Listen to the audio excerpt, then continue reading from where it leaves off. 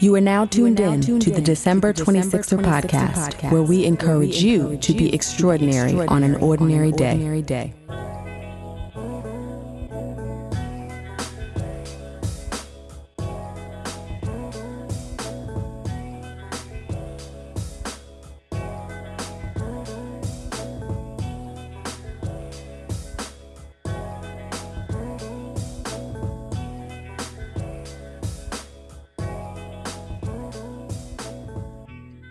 Hey 26er family, welcome to another episode of the December 26er podcast. I am your host, Delisha, and this episode features Dr. Dante Newman. Dante is a faculty member in the Department of Communication at Santa Barbara City College and is also a co-founder of diversity, equity, and inclusion consulting firm Ally to Accomplice. Now, if you're an avid listener of the show, you know we have a pretty standard format. We walk through a guest's personal and professional journey and touch on current events where relevant. But considering where we are as a country, this conversation went in a different direction at the start. So we've split this interview into two parts. In part two, we'll delve into Dante's personal story. But in part one, we discussed how a variety of factors affect the Black community's access to opportunities in both academia and career, and why advocacy can take many forms.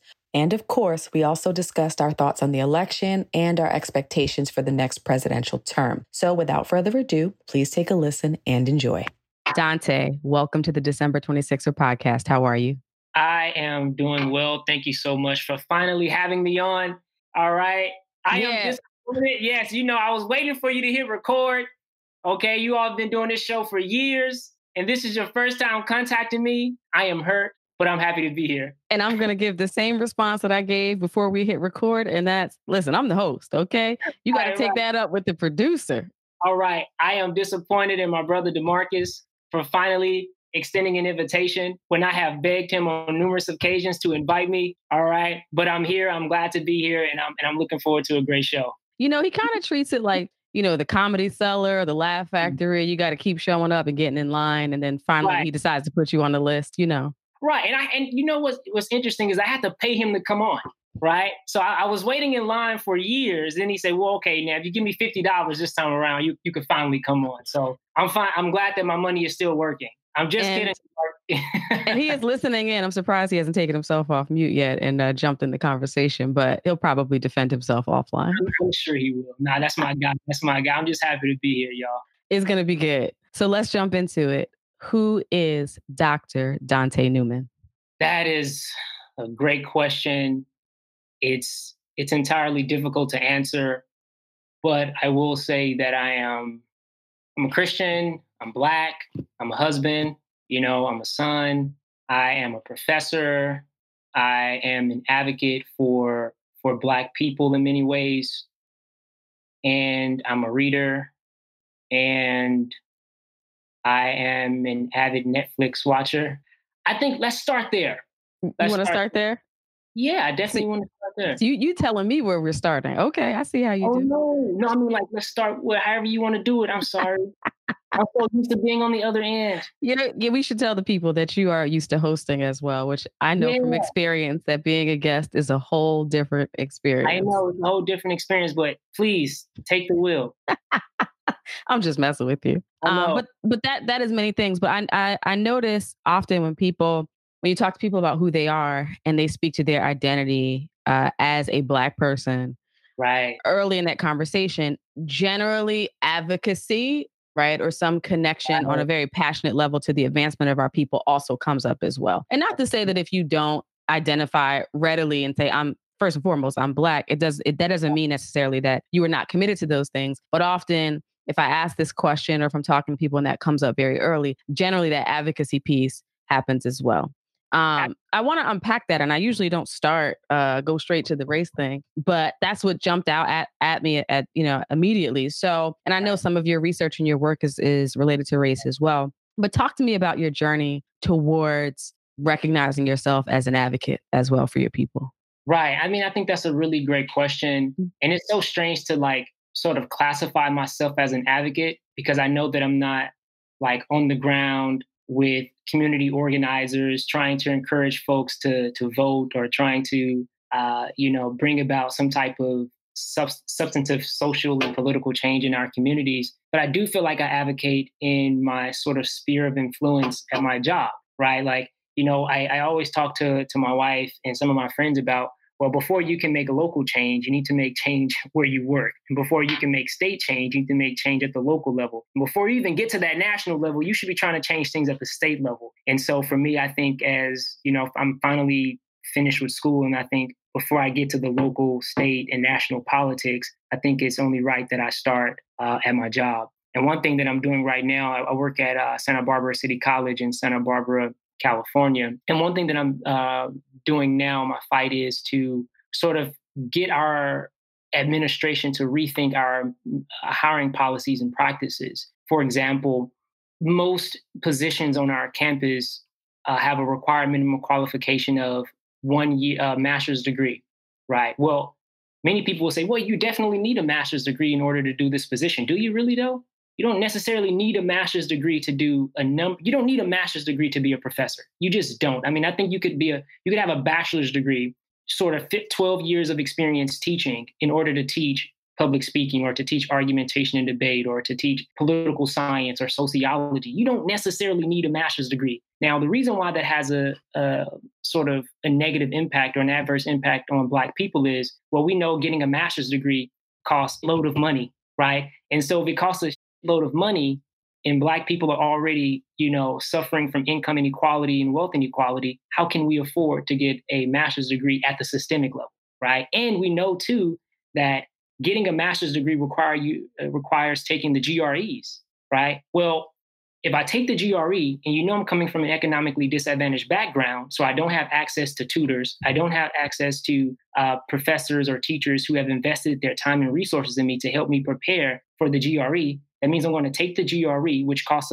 again, a lot of money. I take the GRE, I don't perform well, so I don't get into a master's program, and I don't get into the master's program, so I still have a bachelor's degree. I apply for a position at a university or a community college level. I don't qualify because I don't have a master's degree. So it's like that's my fight, right? And then also this arbitrary sort of qualification of you need 5 years of experience. Wait, hold up, wait a minute. Why is it 5 years of experience? Why isn't it 4? Like, what is the rationale behind making it 5 years? Because Black people, we have years of experience with dealing with racial inequity. We know firsthand what it's like. That's our experience, but it's disqualifying, right? And so again, that's the long answer of sort of the work that I've been involved in. And also just getting people to rethink white supremacists. I can go on, Delisha. Keep going. DeMarcus was right. All right. Nothing more. Listen, I'm always on the other end asking the questions. I want to talk too. But, you are a doctor. Okay. You have a PhD. I knew you were going to have all the words, and you teach. Teachers always have a lot to say. That is true, but it's been tricky because we've been online, and now they say that we cannot require students to tune into Zoom sessions, which means that I'm not heard like I used to be. I used to get off my ideas, in person because students were required to come to class, but now, I could send a Zoom link or a Google Meet link to about 120 students and perhaps get about 20 students to show up. That's not. So wait, they're not required to attend? They're not required to attend, and the reason why is because so many students are now working and taking care of family members. True. And so required them to attend. And another thing I find too is that you could, if you make it a requirement, then what happens if a student doesn't have a properly functioning laptop? What if they don't have, access to strong Wi-Fi connection? And so it has to be optional now. So because it's an equity issue. And so, but it's still interesting though. And I think like to wrap up the piece about hiring is that we have got to figure out a way to get Black people hired, but not only just hired, but hired at high level leadership positions. Mm-hmm. Because the key is, hey, we'll bring in a Black person in a low level leadership, in a low level position, and then say, we're making progress. But I'm always reminded of what Dr. Kendi says, that racial progress is always met with racist progress. And so for me, when people are saying, hey, we should focus on the progress that we have made, but I think that we should always focus on the racist progress that has been made as well. And so, and for me, that racist progress is when you do when you do elect a Black president, and then when he is finished, you elect the most racist president perhaps in the past 20 to 30 years, right? If you can quantify racism. right? I mean, if you just racist, you just racist. I'm not sure if you can say this person is well, the president does say he's the least racist person, which he admits is racist. But anyway, that's another conversation.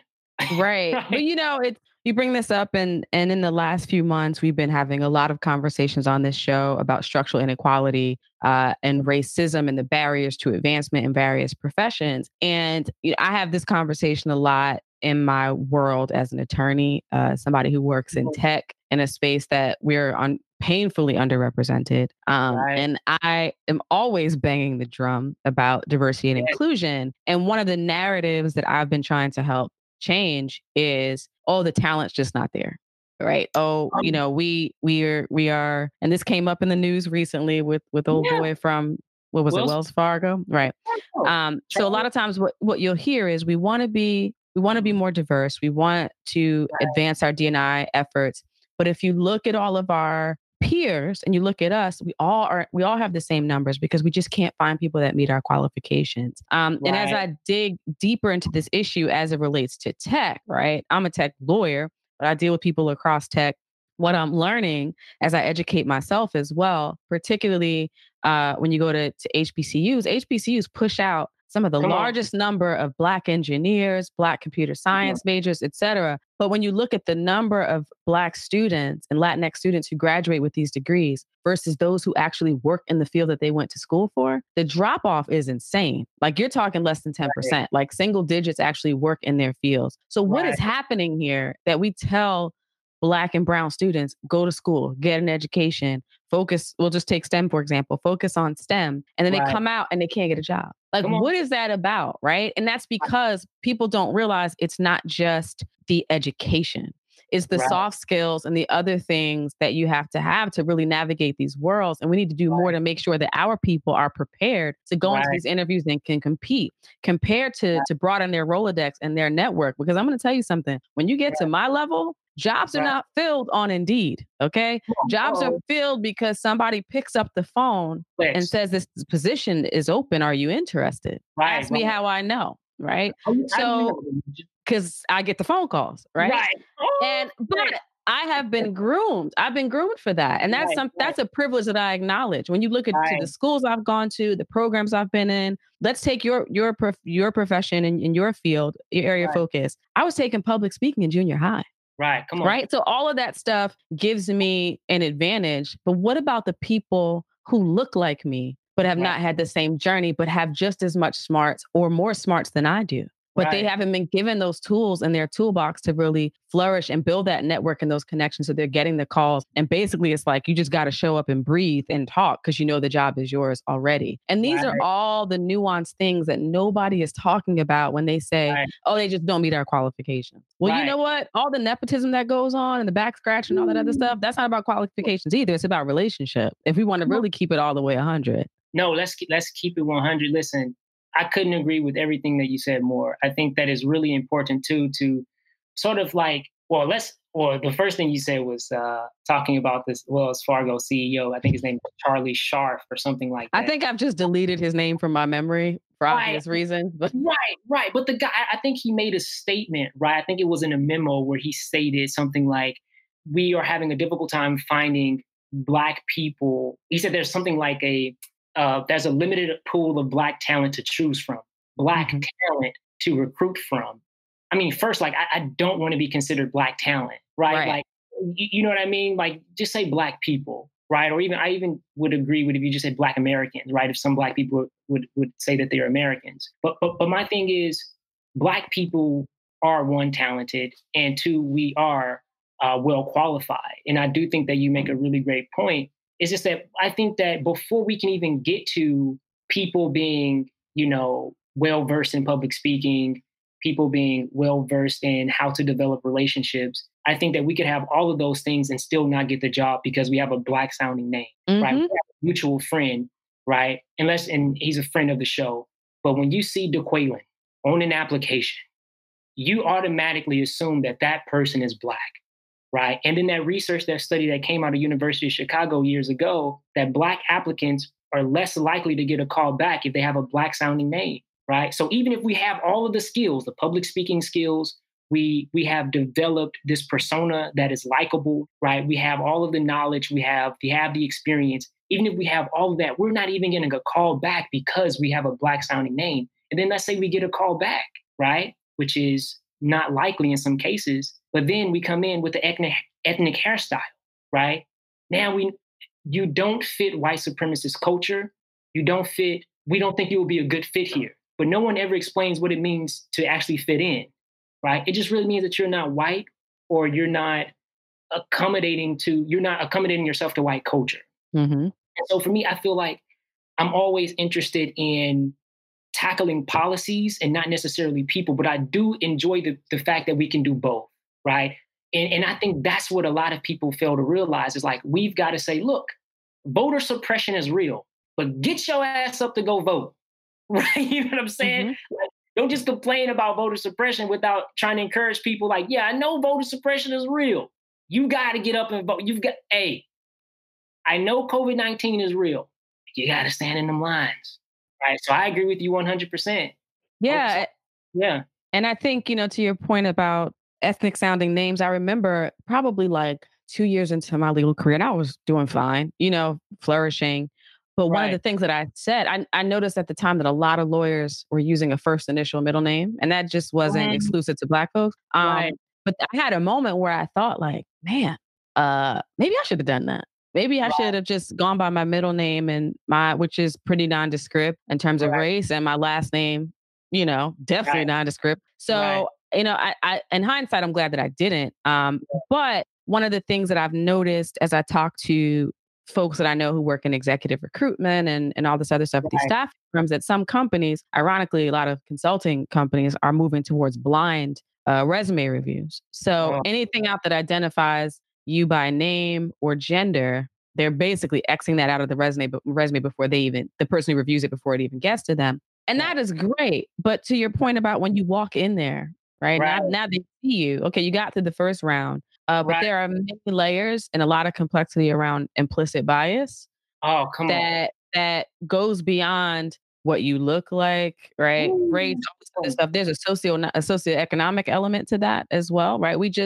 And I think it's because like I've spent my life from the time I was 12 years old, from 7th grade until right now, around people who come from a different economic background than I do. That I realize that when you talk about things that you have in common, there's so many things against us if you didn't grow up in those environments, that country club lifestyle, vacationing in certain places or what have you. And all of that can play into connection with an interviewer, or even if you get the job, connection with the people that you work with in a way that you can really advance, right? Because all that stuff is important. And we need to have more honest conversations about how advancement is not all on merit. Oh, yes. Like we could have that conversation as well. There's so much more to it. Yeah, absolutely. And you're making so many great points. I think that you're the professor here, not me. That's my post-retirement life. I might teach. Well, you are an attorney, right? And so I'm learning in this. I'm learning in this interview. So I feel like I should be asking you questions at this point, so you can educate the audience. But I think that you talked about something that's really important, and it's so interesting that we have to do blind resume reviews, right? Like it literally says that employers are going to be racist and they're going to be sexist. Right? They're going to be, so we know if there are any identifiers, right, that they just can't hold their racism back. They can't hold the sexism back. So let's make it blind. Let's do a color blind sort of review process. Let's do a gender blind review process. And honestly, I think that is worse because what ends up happening, the same thing you stated, when you look at the resume, you see what their race is regardless, right? The person went to Brown. Well, we know the Black population at Brown. The person with Columbia. Well, we know the Black population at Columbia. The person went to this law school. Well, we know the Black population at that law school, right? And so even when you look at, hey, this person grew up in this person worked in this city. Well, we know that city is 90% white. And so I think that there's just so many ways in which people can look at a resume and be like, yeah, that person is going to fit in here, even without saying that the person's name is Chet or Dylan or Tyler. Right? Or whatever white woman sounding name that we can come up with, right? So I think that that's a point too. And then also I think to the other point of just being able to connect with your interviewers, I think that is so important. I mean, generally, when we are being interviewed, I think Black people, and doesn't apply to all Black people, but I'm certain that most Black people may share this experience. Is that when was the last time you walked into an interview where everyone that was interviewing you was Black? Right.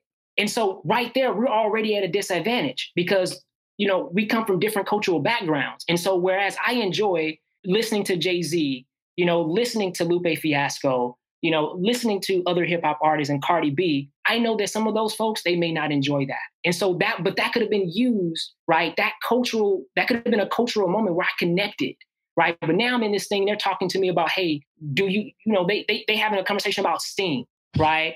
Man, I don't know. Listen, fam, Freddie Mercury, I don't know those people, man. Listen, did you say Freddie Mercury? Well, anything. I don't know. I just heard Freddie Mercury in a show. I don't even know who Freddie Mercury is. Now, right? I did watch the movie. I didn't know who Freddie Mercury is before the movie came out, but I also watched the movie as well. Right. But I'm saying it's just like maybe a lot of Black people do not know about who Freddie Mercury was or whatever. I'm not sure, but I'm just saying it's just some of those things that it's hard to develop a connection because that person is not well versed in your culture. You know what I'm saying? Mm-hmm. It's not, and so I think that's a disadvantage for a lot of us. Right. And so, yeah. So you're on. I think about this. There was an episode of Insecure where Molly's at this law firm and I don't know if you watch Insecure. Yeah. But it wasn't the last season, or maybe it was the season before that. Molly's at this law firm. And there's this summer associate or this other Black woman that they brought in. And she's like just being who she is. Come on. But was pretty loud, right? And maybe didn't present in the way that you would expect a Black person to present in that environment. And Molly pulled her to the side and was like, you need to tamp it down. And the chick was like, this is who I am, right? Take it or leave it. And I wonder, as someone now who's been practicing law, it'll be 11 years, right? In January. What would I have done in that situation? Because I have been the person that they come to and say, sis, you need to pull this person to the side, explain to them how things work here. And I've never had that experience where somebody was being, quote, too loud or to them. Right. But I was asking myself, what would I have done in that environment? Because I code switch every day. Who I am, personally, some of that gets suppressed, right? Monday through Friday. I'll just keep it all the way gully, right? And I don't know what I would have done. I'm being completely honest. If that was me, I don't know. I don't know that. Put it this way, I don't know if I would have said something. Right. I don't know if I would have remained quiet, but I know what I would not have done. I would not have encouraged her to continue to do that. Right. Now, I don't know what that says about me, right? And how I've been sort of socialized in these environments, but that's just me being honest. Right. And I had that conversation with myself. I would have never said to Estes, like, you continue to be this loud force here. Because I've been in these environments for a very long time. Maybe there's some unlearning I have. I don't know. That's for everyone. Mm-hmm. And the thing is, I would probably say perhaps you wouldn't encourage her to continue with that behavior is because you love and respect Black women and you want to see Black women employed. Because one thing that we didn't talk about was that woman got fired. Mm-hmm. Remember? She got fired for behaving the way that she was behaving. She got fired, right? And so because you love Black women, you respect Black women, and you want to see Black women succeed, sometimes, unfortunately, I don't care how radical you are, I don't care how committed to Black people and committed to Blackness you are, you have to code switch. Listen, I'm not a fan of what they call respectability politics. Mm-hmm. You don't have to be a fan of it, but you're going to play it, though. You're going to do it. I mean, that's unfortunate. But the problem is that you've got to do respectability politics and get into a position where you don't have to play respectability politics anymore, right? And I think that she was like, I'm not about to do respectability politics, but she wasn't in that position though. And that's what happens, right? So for my thing is, I'm all for Black people in white spaces being fully Black, unapologetically, fearlessly, unabashedly, but also know that comes with a price. And sometimes when you need to feed your family, sometimes you may just have to tone it down a little bit until you get into a position. I'm gonna tell you this. I'm gonna put it this way. I'm a professor, right? We all know that professors work for about 5. Some professors work for about. I'm a tenure track professor, so I think I'll be tenured in, let's say, 3 years. I believe 2 years. Whenever I'll be tenured, 2 or 3 years. when I get tenured, it's a wrap. I might show up with the J's. Yo, I might start saying stuff in meetings that I wouldn't say right now because I'm not tenured. I'm not tenured right now. Right. You know what I'm saying? I can't lose my job because then I'm being so much. I don't know. I can't lose my job and then say, but at least I held it down for Blackness though. Fam, you being unemployed ain't holding it down for Blackness, bro. Sis, that ain't holding it down. It's not. Sometimes you got to play the game. I'm with you. And, you know, I look at my own trajectory and say who I was in college and who I was at the start of my career at a Fortune 50, right, company, and then law school, and then after law school, and even my trajectory as a lawyer. And when I started my legal career, yeah, I was in the black suits and like, hey, I was transitioning at the time, you know, so my hair was pulled back and I was losing a relaxer, you know, so I was easing them into it. And I just eased them right onto the natural hair thing. But even then, it was like controlled natural hair. Then I went from that to I was working with startups. So what I realized very quickly with working with startups is I was like all about my people. I wanted to represent Black clients. I wanted to advise them, but I was soon realized that I couldn't keep the lights on without diversification, right? And that is not to say that, oh, Black people don't pay. That's not what I'm saying. What I'm saying is I was working with startups in technology, new media, and entertainment. And when I looked at the money, and the statistics will support what I'm saying right now, who had access to the capital didn't look like me.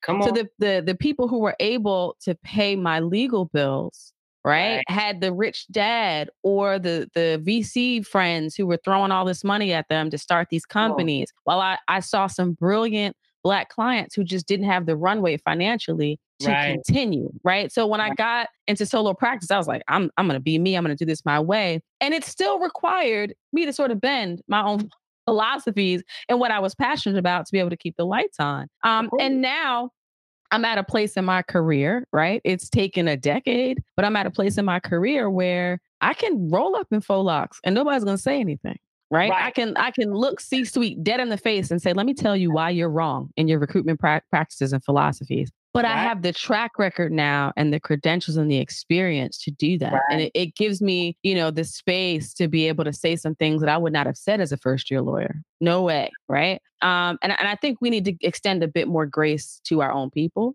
about how they navigate these spaces that are really difficult to be in. And, you know, you do have to tamper yourself in a way in a lot of them. And we got to eat. You know, I don't know a lot of people who, if they got fired tomorrow, will be okay for the next year. Of course. Or let alone 6 months, whatever. Right. That's what I'm saying. But you do have some of those Black people who are so committed to the movement that they're willing to take that chance. They're willing to make that risk. And unfortunately, I'm not in that position, right? To walk into a meeting and then just go, you're racist, you're racist, you're racist, right? You're a bigot, you're a bigot, you're a bigot. And I'm not saying that that's what Black people want to do, but let's keep it real.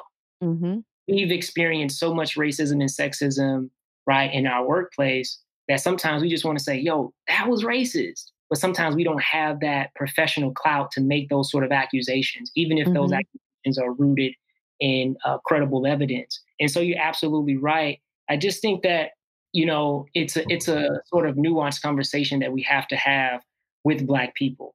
Right? Yeah. Take care of yourself. Take care of yourself.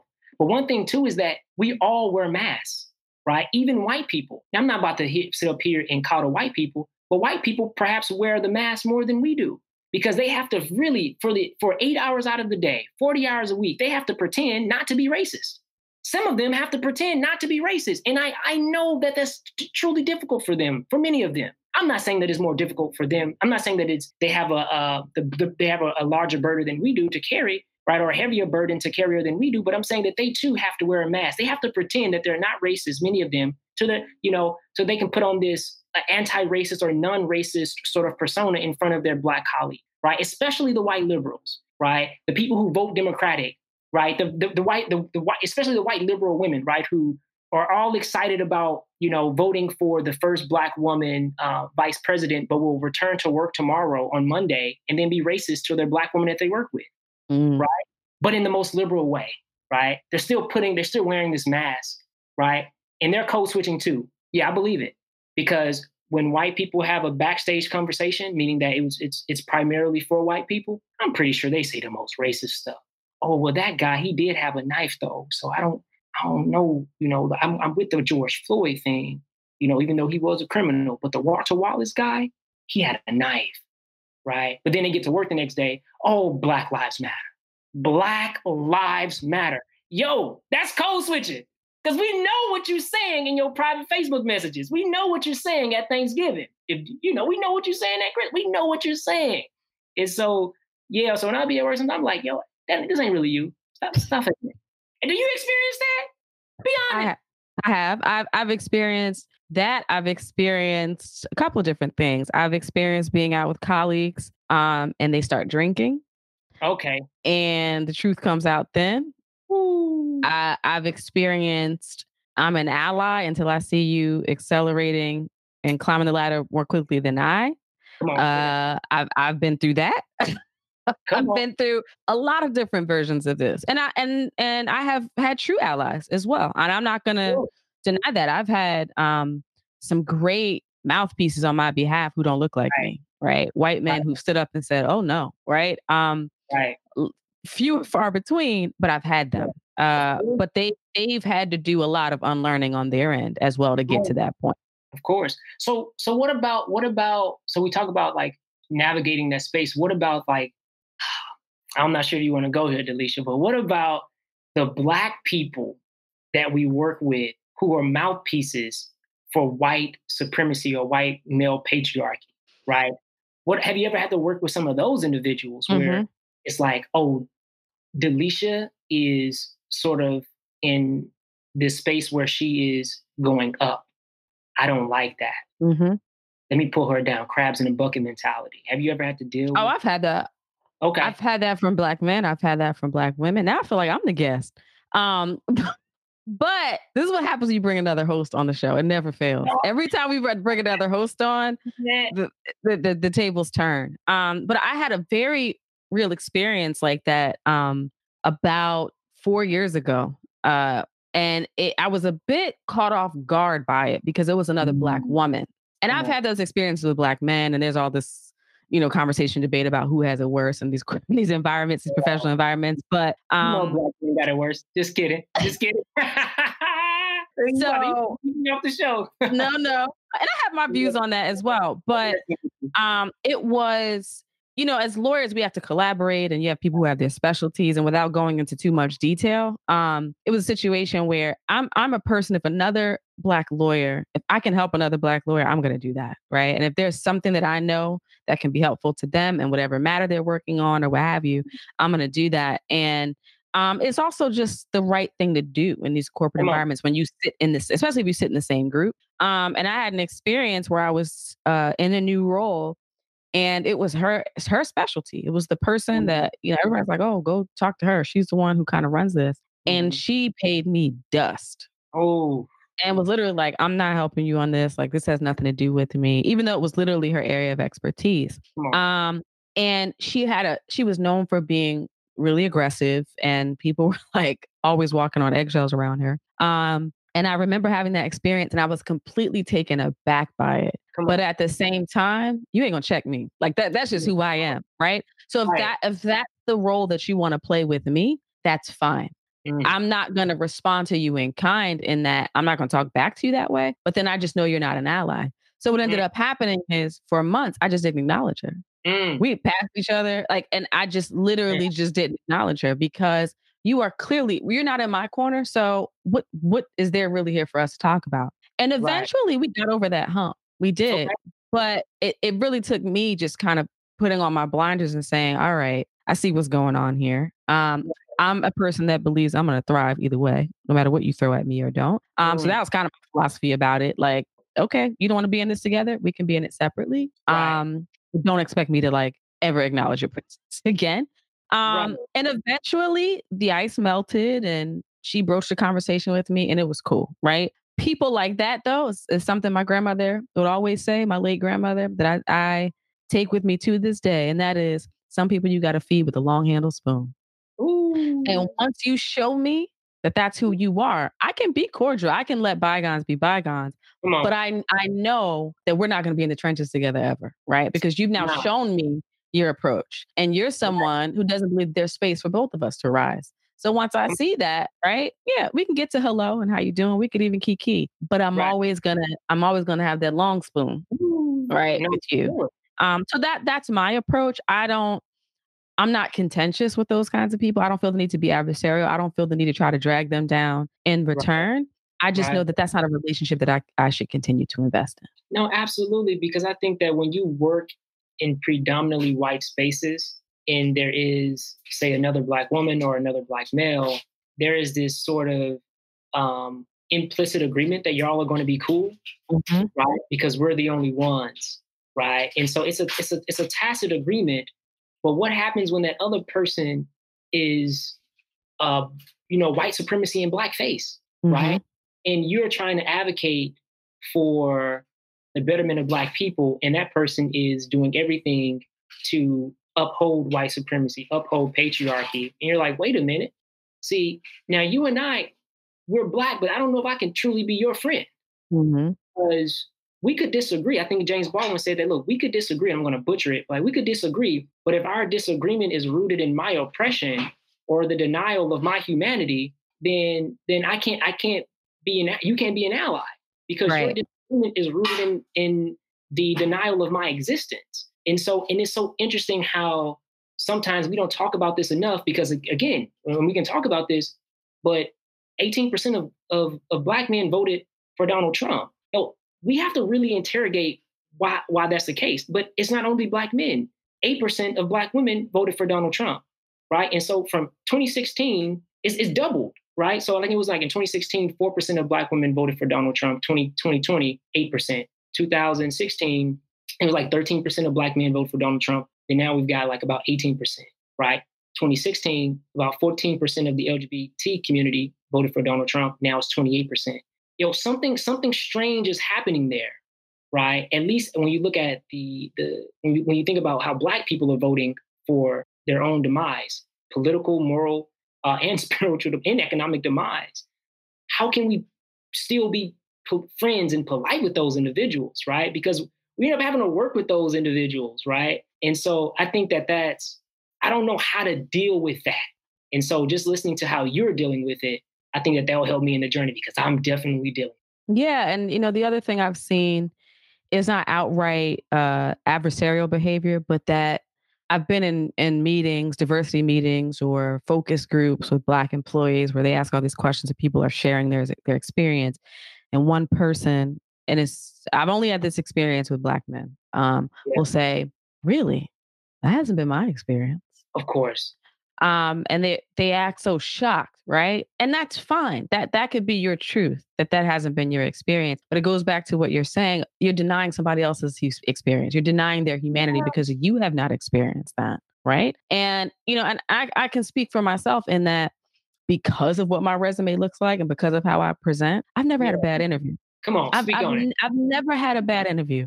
The only jobs that I have not gotten from an interview is because I didn't want them. Oh, Okay. that's honest. So, but that when somebody else comes to me and talks about their struggle around as a Black person getting past the first interview, I never say to them, that's not my experience. Oh, come on, come on. Right. I don't know what you're talking about. Oh, that's good. That's Because good. I'm smart enough to know that in a lot of ways, I am the one that they look that is tokenized. Like, oh no, she's safe, Come right? on. She's a safe Negro, right? Right. I probably shouldn't have said that, but anyway, here we are. You're bringing the real out of me. Um, but I know that, and I think we got to stop this game of like, if you didn't experience it yourself, it's not happening to your brothers Come and on. sisters, because Come on. that's a whole other issue that we need to be addressing. And there are a lot of us who really advance professionally and personally, and now all of a sudden, it's like can't relate. And Right. it's fine to acknowledge what's not your experience, but you can do so without dismissing somebody else's. Absolutely. And when you talk about that, I'm reminded of what Terry Crews did to Gabrielle Union, right? I forget the show that they host. I think it's on AB. I could be completely wrong. All I know is that Terry Crews did this to Gabrielle Was it Union. America's Got Talent? America's Got Talent, right? Where he went on, these talk shows talking about, Mhm. well, that hasn't been my experience. I've never experienced any racism there. Fam, do you understand? that Black men in most spaces are not going to be treated the same as Black women. You don't have to invalidate her experience to say, hey, I didn't experience that. And then just completely ignore the fact that that was her experience in the workplace. You're treated totally differently. Right. And so that's something that Terry Crews did. So you're talking about how Black men, you've experienced this with Black men. Definitely you're going to experience that with Black men, because we can even see this trend. Like I said, there's a trend right now. Most people don't want to talk about it. And I still want to mention the fact that Black men vote more. We vote Democratic more than any other group of men, right? So we are still the second group more likely to vote Democratic behind Black women, right? So this idea that Black men are the new swing voters is just completely false, right? Like that our vote is like up for grabs now. It's just completely false, right? It's not rooted in evidence, right? This idea that Black men are turning our backs to the Democratic Party is just completely false. Every social group, pretty much almost every social group, voted in larger numbers for Donald Trump this time around. I do think that there's a connection between that, like voting conservative, and then also sort of being in this space where you think that it is okay to invalidate someone else's experience from your same group. Right. That's that, but I don't want to bring the real out. Yeah. And I mean, and people who say that, like, I'm also like, just keep living, right? Because for every story I have about a positive interview, like in a job offer that I've gotten, I've got another one about being stepped over, right? For an opportunity or an experience that I've had as I've climbed the ladder. And the higher I climb, the more visceral, like, things get. So, and I've seen some ugly things. I've experienced them. So like when people say, oh, that has been my experience, I'm like, well, just keep working. Because if you think you're going to move through your professional career and never bump up against the head of racism, like, I don't know where you're living, but to me, that's just not reality. You're always going to experience conflict in the workplace, especially when you are a Black woman. And this is not me sort of appealing to Black women or sort of trying to coddle Black women in a way that I'm not doing for Black men. But I do think that it's different for Black women than it is for Black men, because generally when Black women are navigating, I think Jay-Z said something like, domino, I only spot a few Blacks the higher I go. But imagine if a Black woman said that. Is really real, because there are fewer Black women the higher you go in most professions. And so Black women are not only dealing with racism, but they're dealing with sexism as well. And so, and because Black men, we don't have to experience that sexism part, right? Because it's more than likely going to be a white man, and let's just keep it real, Delisha, Asian folks too, Latinx folks sometimes. Let's keep it real. We saw Get Out. Remember when people were like, "Hey, why was there an Asian man, right, at the auction?" Yeah. Symbolism is important. And so I think that was a telling scene, because we know who has economic power in America. We know who makes more money, right? Or we know who makes more money than white people in America. So they have that power too. I'm not saying that Black people are powerless, right? But we have less power. And I guess I would define power as dominance over the other, right? In most cases, Black women and Black men, right, we don't have power over white people, right? When white people go into an interview, they ain't being interviewed by a board of Black people. It ain't happening. Right.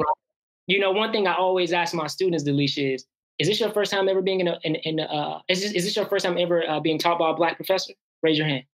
All right, but now we're online. I say drop yes in the chat. This your first time being taught by a Black professor? Yeah, it's my first time. My first time, Dr. Newman. White people have never had to be graded. They've never had to be interviewed, right? They've never had to deal with Black people, right, in positions of power, right? In some cases, they've never had to do it.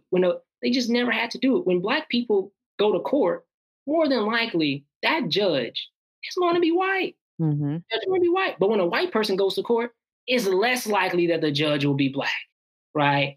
And so I just think that, like, I was thinking about this, like, I had my evaluation meeting for tenure last year, and I was in a room like full of just white people, right? And people don't understand that it doesn't matter how nice you are as a white person. It doesn't matter how kind you are. It doesn't matter even if you have a history of backing anti-racist policies and going to Black Lives Matter protests, which I could care less about, which I couldn't care less about. The fact of the matter is that you're still a white person in that room, right? And I cannot ignore history. The point I'm trying to make is that many white people will never know what it's like to be on the other side. Being interviewed, your job is determined. Your livelihood is being determined by a group of Black people. They'll never know what that's like. Imagine a white person, being, on trial for a crime. Mm-hmm. They don't know what it's like to have the jury full of Black people determining whether or not they're going to be free. I don't know. I just think about that sometimes if the roles were reversed, and not necessarily that we have to be the numerical majority, but just that we just have to be in positions of power, having power over the other. And I think that we should actually even get rid of power, right? Like there's no such thing as positive power, I think, like, because power is just inherently being able to dominate other people. But like, if you are in a position of power, don't use it negatively. Like, don't use it to subtract from my life. Use it to add to my life. And I know that I'm on a high horse here. I'm just thinking about like policing, police officers. Like police officers really have negative power, Delisha. Like there's literally nothing a police could do to add to my life at this point. Like if in your life as well, like if we were to walk outside and encounter a police officer, that police officer only has 3 things on him or her that he could give to us. Police officer has a gun, police officer has handcuffs and a pen or a ticket. Now, he could either arrest us, he could either shoot us or give us a ticket. That's subtracting from my life. Mm-hmm. All of those things are subtracting from my life. How are you going to add to my life? You don't have any food vouchers. I could be starved. I could be dealing with food insecurity. You don't have any housing vouchers. I could be dealing with housing insecurity. You don't have any clothes for me. I could be dealing with clothing insecurity. You're not adding to my life at all, but you have power over my life. That's negative power. And more than likely the police, I think I saw a number, you can fact check this later. I think like 70% of our officers are like white, right? And we know the research, right? White people don't interact with cops and they still love them. I don't understand it. How can you love something you don't know? Yeah. And you bring this up, which is interesting to me because one of the things that I've been very good about, I think in my career, and I don't use good meaning that it is good. I'm just saying I've been committed to is there's certain things I never talked about, right? In my professional life, there was a certain part of my humanity that I never put on display.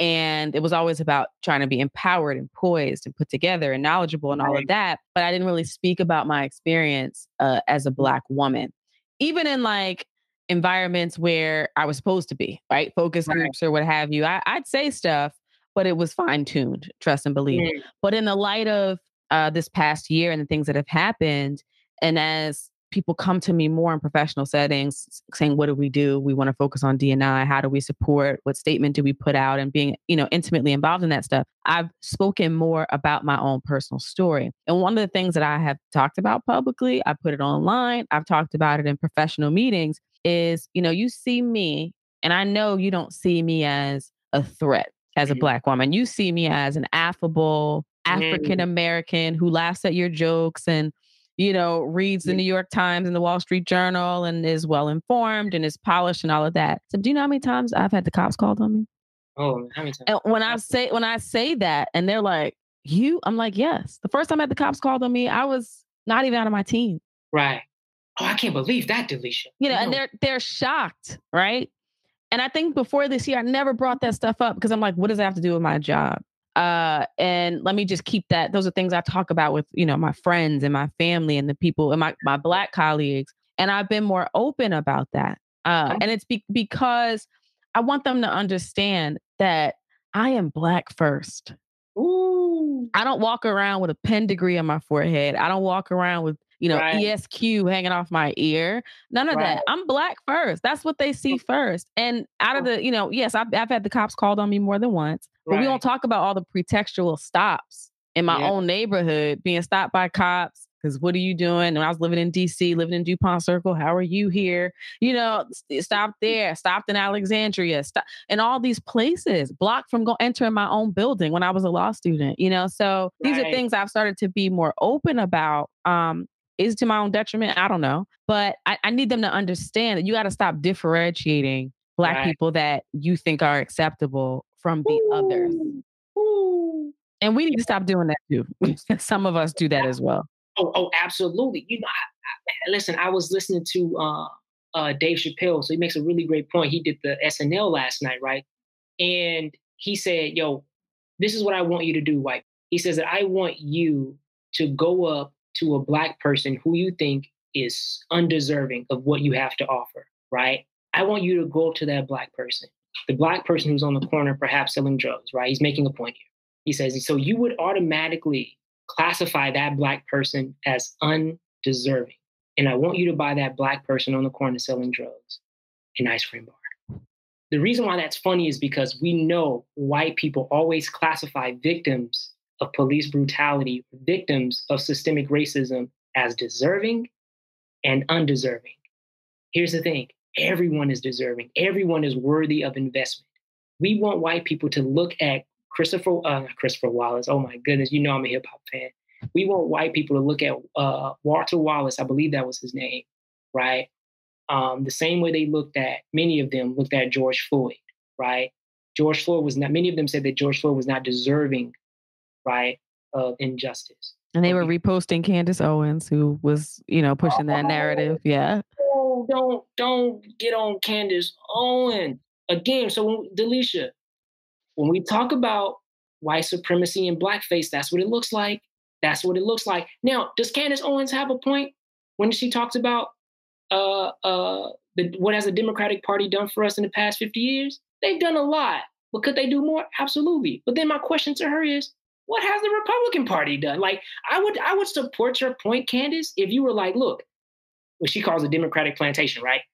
Leave the Democratic plantation and create your own party that's going to advocate and advance a platform rooted in Black economics and stuff like that. I would support that, right? Because you're trying to build your own party that's all about making sure that Black people get what we need.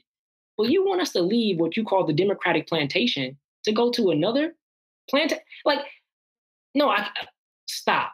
Right? Like I'm with you. We do need to do something about the Democratic Party. And here's why, Delisha. Black people are now saying, hey, defund the police. Defund the police to eventually abolish the police. Again, we've already talked about this. Policing is negative power. There's nothing good to come from policing. And guess what Joe Biden is going to do, Delisha? He's going to give more money to policing. He's giving more, he's literally giving policing more money. And Black people are saying, abolish the police. So wait a minute. How is it that 90% of Black people voted for Joe Biden, who's giving more money to the police, and we're saying, abolish the police? And that's the point that Candace misses, is that because we will never vote for Republican Party because they're not even trying to give any money to policing to actually stop Black people from being killed. At least the Democratic Party is trying, even in ways that isn't necessarily consistent with what we believe should be the solution. And so I'm not even sure what I'm talking about, but the election is on my mind a little bit. The election is on my mind, so that's why everything I'm going back to that to this election, Right. So, and I mean, I'll say like the rest of the world, I felt like I took a deep breath for the first time in a long time yesterday. Yeah. And, for the benefit of our audience, we're recording this a day after it was, the election was called for Joe Biden. Am I jumping up and down and shedding tears of joy like I was in 2008? No. Ooh. That was a different experience when Barack Obama got elected the first time. And not that I agreed with all of Barack's policies, and I have my thoughts about his 8 years in office as well. I was not a blind sycophant as it relates to him. Also did a lot of great things, but I have my criticisms, constructive, but I don't have this experience. And what I don't want to do is conflate the fact that we've just had such a horrid 4 years with this promotion of xenophobia, racism, all Right, this stuff. right. And just our relief and our joy that he's on his way out. I refuse to name him on this show. He's on his Ooh, way out. I don't want to conflate my right. joy about that with whatever this agenda is Mhm. now with this Biden Harris ticket, because I think there's a lot of analysis Okay. that needs to be done there, an investigation and unpacking. I'm kind of waiting like to see where this goes. And I think a Right. lot of people are talking about it and that they have conflated the two. Like, are we Mhm. excited about them and what their agenda is and what they're bringing to the table? Or are we just excited because 45 is on his way out? It's okay to be excited that he's on his way out, but let's remember to hold who we've now have coming into office, hold them accountable No, for whatever platform they ran on. What are you going to do to push this Black agenda forward, right? yeah, So that's where I am. I have a measured enthusiasm. It doesn't yeah, take away from how I feel about a Black woman now being the vice president elect, who also is of Jamaican descent. I'm also, yeah. half Jamaican. So it does none of that. It doesn't Look, take away. I thought she was a Southeast Asian. I thought she was Her Indian. mom's of Indian. Her mom was of Indian descent, but her dad was Jamaican. Yeah. And that was my way of trying to make a joke because I see what these journalists are doing. I'm with you, Delisha. Well, Mm-hmm. I'm gonna make that point. When Kamala was running for president, she was a Black woman. Mm-hmm. But then when she was announced as the running mate of Joe Biden, she was all of a sudden Black woman, Southeast Asian, woman of color. I see what y'all doing. Y'all not slick. But 7 months ago, she was just a Black woman running for office. All of a sudden, she's exotic. You know what I'm saying? And then so you know what I did, Delisha? So I said, you know what? Let me buy her book and let me Mm-hmm. read her book from page one to the last page. Nowhere in her book, the book that came out last year, Delisha, nowhere in her book, I'm telling you, I read it word for word, does she say I'm Southeast Asian woman. Wow. She only says I'm a Black woman with an Indian heritage. When you see Kamala on the street, you're not going to look at Kamala and go, ha, that's a Southeast Asian woman. Ha, that's a Black and Southeast Asian woman. Stop playing games with Black women. Stop making it seem like they got to be right in order for them to sort of advance in their political careers.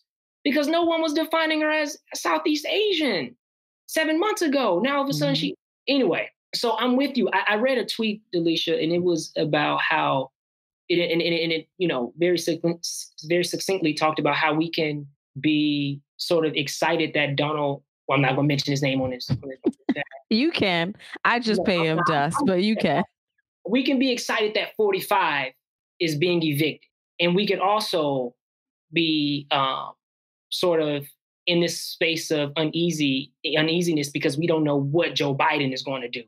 And we can also be excited for Kamala Harris as the first Black woman, right, as vice president. And so for me, I think Joe Biden said it last night. He said the African American community stood up for me again. And he said something like, I'm going to be there for you, or whatever it is that he said. We got to hold him accountable, like you said. We got to hold him accountable. Over 70 million people voted for Donald Trump. Over 70 million people. And again, and just because of the people who voted for Donald Trump, I mean, I keep saying Donald 45.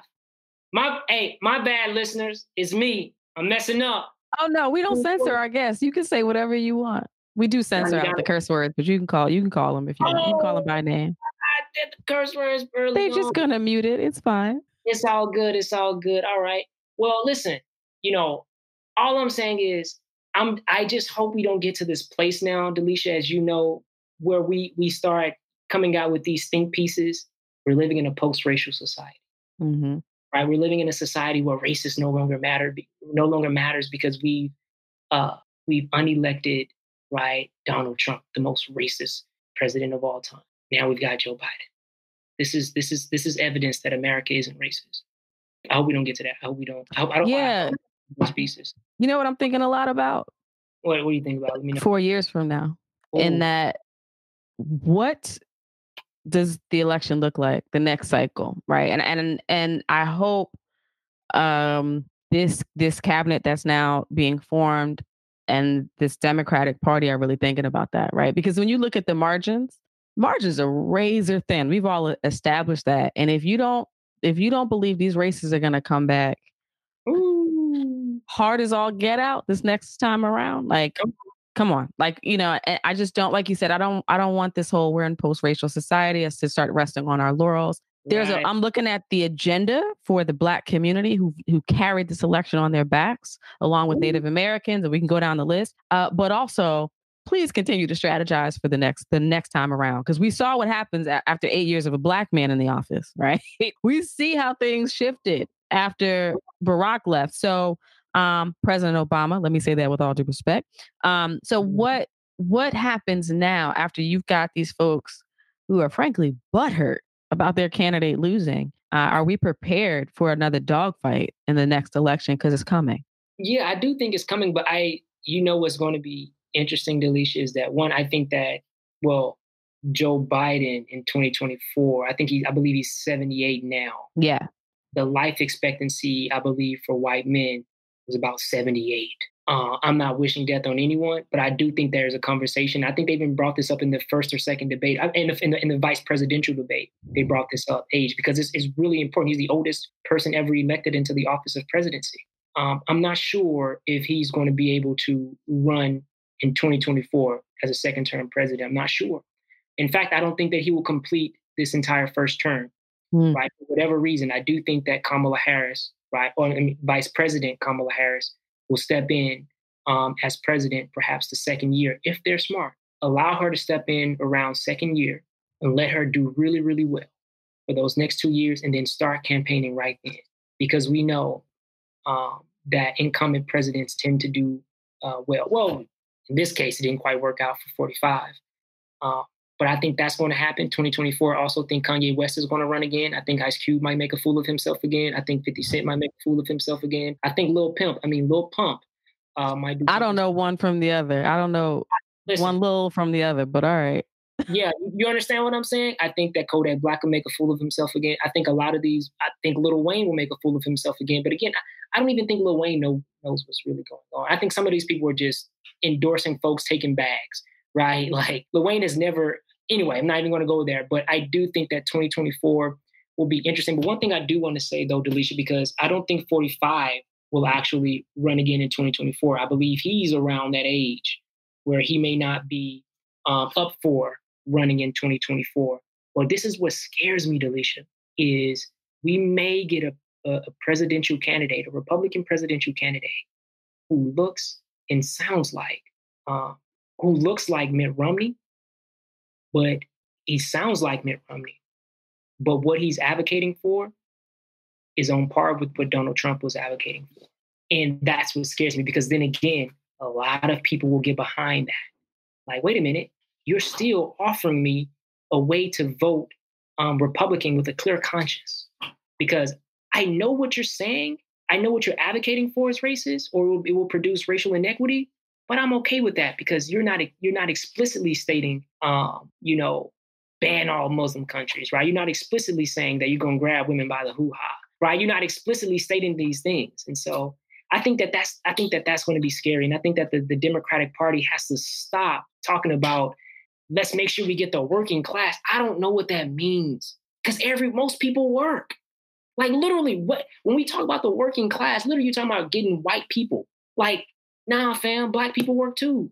Delisha, right. You got a job, right? Mm-hmm. You're never considered the working class. That doesn't make sense. So when the Democratic Party going to go into 2024 tomorrow, we got to get the working class. Yo, fam, yo, Black folks work. Yo, Latinx folks work. Yo, Native Americans work. Asian folks work. Like, stop that. Yeah, but that's what I'm thinking about 2024. Thank you for listening to the December 26er podcast. I am your host, Delisha. This episode was produced by DeMarcus Adisa, and music was provided by Thovo.